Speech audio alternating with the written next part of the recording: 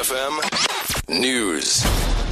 Good afternoon. Workers at Eskom Medupi power plant have embarked on a one-day strike, adding to the power utilities' many problems.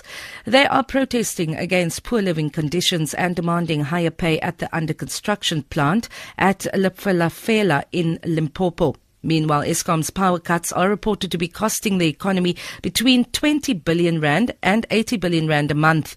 This has emerged from a presentation by the Department of Public Enterprises to Parliament. Eskom's board is meeting to decide on the future of its chairperson, Zola Tsotsi, while the utilities CEO, Tsediso Matona, is challenging his suspension in the Labour Court today. The Human Rights Commission in the Western Cape will revisit its 2013 investigation into the sanitation problems of the informal settlements of the city of Cape Town. This follows a successful appeal by the city to the SAHRC chairperson, Lawrence Mushwana, who upheld the city's appeal. The city has urged procedural irregularities in the investigation. After a year-long investigation following the Poo protest, the HRC found that the city violated the human rights and dignity for people living in informal settlements. The city of Cape Town says it has been vindicated and says the findings of the commission were baseless. Cleanup operations are still continuing at Madingspoort Pass near Oudtshoorn in the Little Karoo following flash floods on Monday.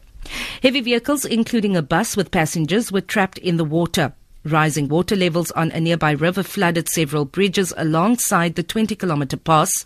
Oudtshoorn Traffic Chief Gerald Becker says the pass will be fully operational on Easter weekend. Madingspoort has been reopened to traffic, full two-way traffic. There are, however, places where work teams are still busy clearing the debris. Motorists are urged to exercise caution in those areas, but the pass should be open to traffic completely by Easter.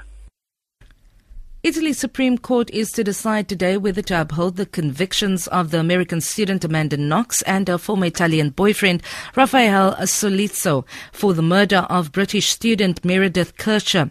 She was stabbed to death in the Italian city of Perugia in 2007.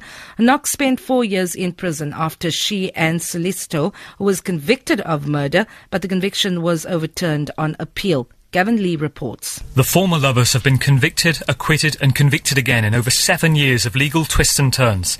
Italy's complex justice system allows for an automatic appeal after each trial.